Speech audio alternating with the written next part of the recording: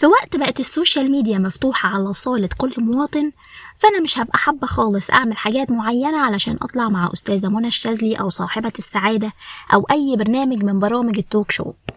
وسواء اتفقت معايا أو اختلفت، فأنا أميرة وانت دلوقتي بتسمع الرف، وهو مكان لحاجات مفيدة لكنها يعني مش عميقة.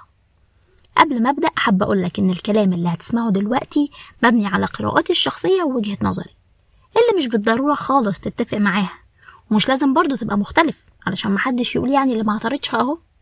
المهم تسمعها للآخر.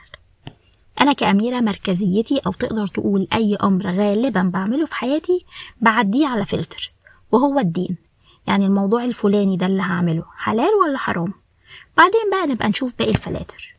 هل ده معناه إن أنا ما بعملش حاجة حرام خالص؟ لا طبعا، لأننا مش معصومين، لكن أنا ببقى عارفة إنها حرام، وظني في نفسي خير إن اللي بيعدي مني في الفلتر ده بيبقى قليل قوي. حد تاني ليه مرجعية مختلفة، ولتكن المجتمع. هل اللي هعمله ده مقبول اجتماعيا ولا لأ؟ وغيرها كتير بقى من الفلاتر. موضوع الفلاتر ده ليه مهم؟ لأنه بيدي لكلامنا إطار محدد فنوصل في الآخر للنتيجة، وبيوفر علينا هري كتير قوي قوي. يعني أنا مثلا ما كنتش بتناقش مع حد في موضوع ويقول لي بعيدا عن الدين، اللي هو إيه اللي بعيدا عن الدين؟ يعني أنا مفروض يعني أرجع لحكم الفيفا؟ يا ابني أنا أصلا مرجعيتي الدين. طيب لو المرجعية بتاعتي دي أو الفلتر، خلينا نقول الفلتر عشان أنا حاسة إن كلمة المرجعية دي تقيلة شوية. لو الفلتر ده فيه خلل، هنا تبقى مشكلة كبيرة، لأن الأرض اللي أنا برجع لها وواقفة عليها هي مش ثابتة، فلو الخلل ده ما تصلحش الأرض دي هتتهد وتسحبني معاها. تخيل بقى معايا إن أول فلتر عند بعض الناس دلوقتي بقى الشهرة. مش عايزة أدخل نفسي في فاصل ده صح ولا غلط، لكنه بقت حاجة موجودة، اللي هو أنا لو عملت كذا هتشهر ولا لأ، مع العلم إن كذا نفسه ده ممكن يبقى صح وممكن يبقى غلط، مقبول اجتماعيا أو لأ، ليه لازمة أصلا في الحياة أو لأ. فاللي هو أنا لو ما جاوبتش على كل الأسئلة دي هتحول تلقائيا كده من قدوة لعبرة. الشهرة فلتر سهل ومغري جدا، زي الحلو ما فيه كتير غلطه برضو بيكون كتير. مثلا أنا جبت شرابات جديدة ورخيصة من المترو، طب ما شير ده مع الناس خليهم يستفادوا. جبت هدوم برضو حلوة ورخيصة وعايزة أنزل عليها ستوري علشان صحابي يعرفوا يروحوا المكان ده.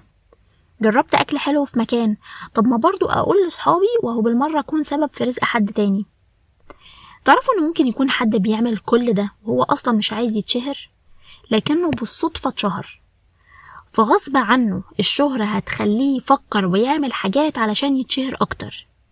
وده علشان هو مش معصوم، بس اللي هو فلتر أنا عايز أنفع الناس بقى لازق فيه، اللي هينفع الناس ده هيخليني مشهورة أكتر ولا لأ.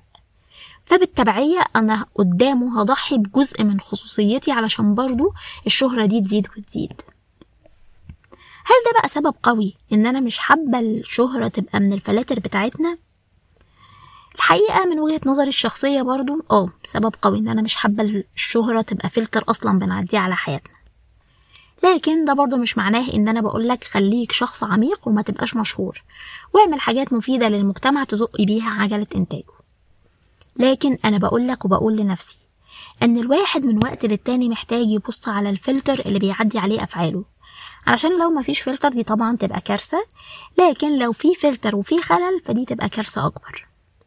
الشهرة جميلة ومدينة الإنتاج الإعلامي بتزغلل، والقعدة على كرسي في برنامج ليها حلاوتها برضو، لكن بفكرك وبفكر نفسي إن حياتنا الصغيرة بخصوصيتها وبساطتها ممكن ما نعرفش نعوضها تاني. وده اللي أنا كنت عايزة أقوله لنا إحنا الاتنين يعني النهاردة. بعيدا بقى عن الفلاتر والمرجعيات وعجلة الإنتاج، أنا بقرأ رواية 1984 علشان حاسة إن إحنا مكملين شوية مع جورج أورويل لحد ما نرجع إن شاء الله لأرض الوطن بسلام مع نجيب محفوظ ويوسف إدريس. مجهزة لكم بلاي ليست قرائية جامدة جدا، وحاسة إن أنا متأخر شوية إن أنا أقول كده، بس أنت لو وصلت هنا وأنت أول مرة تسمعني اسمع اللي فات وقول لي رأيك ضروري برضو في اللي سمعته النهاردة، وما تنساش لو عجبك اللي أنت سمعته تعمل لي لايك وفولو وبس كده.